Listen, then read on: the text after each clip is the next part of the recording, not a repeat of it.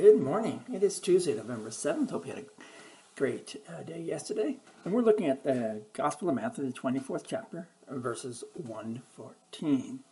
And yesterday, we're talking about the end times this week, and probably next week also we'll do a study on the end times. And so yesterday we ended with this statement from Matthew chapter 24, verse 3.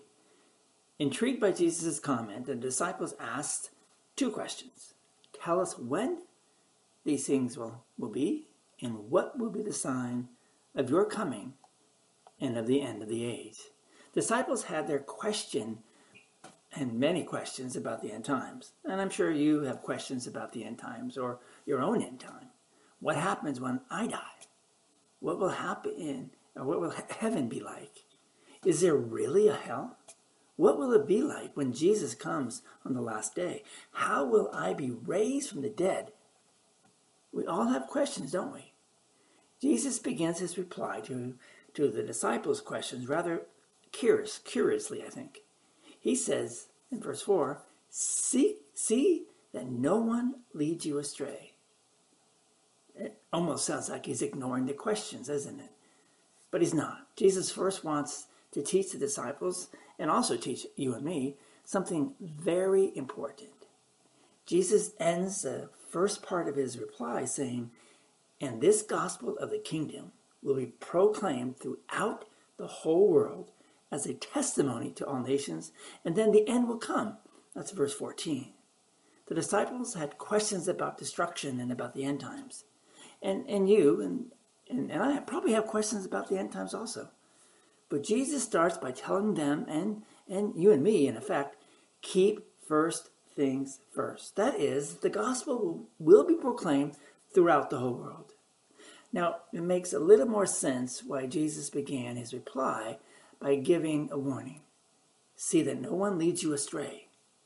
And going on, he says, for many will come in my name saying, I am the Christ, and they will lead many astray. Verse 5.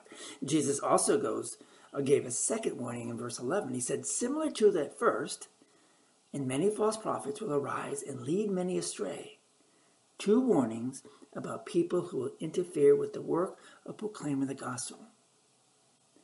And they will try to lead you and me and all people astray. Let's pray. Gracious Heavenly Father, thank you for encouraging Jesus to warn us, to give warnings for us that maybe to us and to our minds don't make sense totally, but warnings indeed that we must watch out for false prophets. And I think the worst thing about that is false prophets who have infiltrated the Christian church and are pulling people away from the true beliefs, from your true word. Protect us with your Holy Spirit so we not only will keep our salvation, but that we will be able to share the gospel like Jesus instructs us to those who don't know or those who might be falling away before he comes back. In Jesus' name, amen. Thanks very much for being with us today as we hit day 2 of our study on the end times. Warnings. Jesus, it's just about warning and warning and warning us to watch out. Watch out for the false prophets. Listen to the pastor who preaches in your church. When you come to my church that I serve, Trinity, or you listen to this, listen to my words. And if they do not jive with Scripture, call me out on it. Call an elder and say, I am not sure what Pastor Brian's talking about here. It sounds like he's not following what Jesus says. I pray that never happens. But it's your job to let pastors know when they are not saying the truth. Because if you don't, you might fall away. But not only you, many, many more.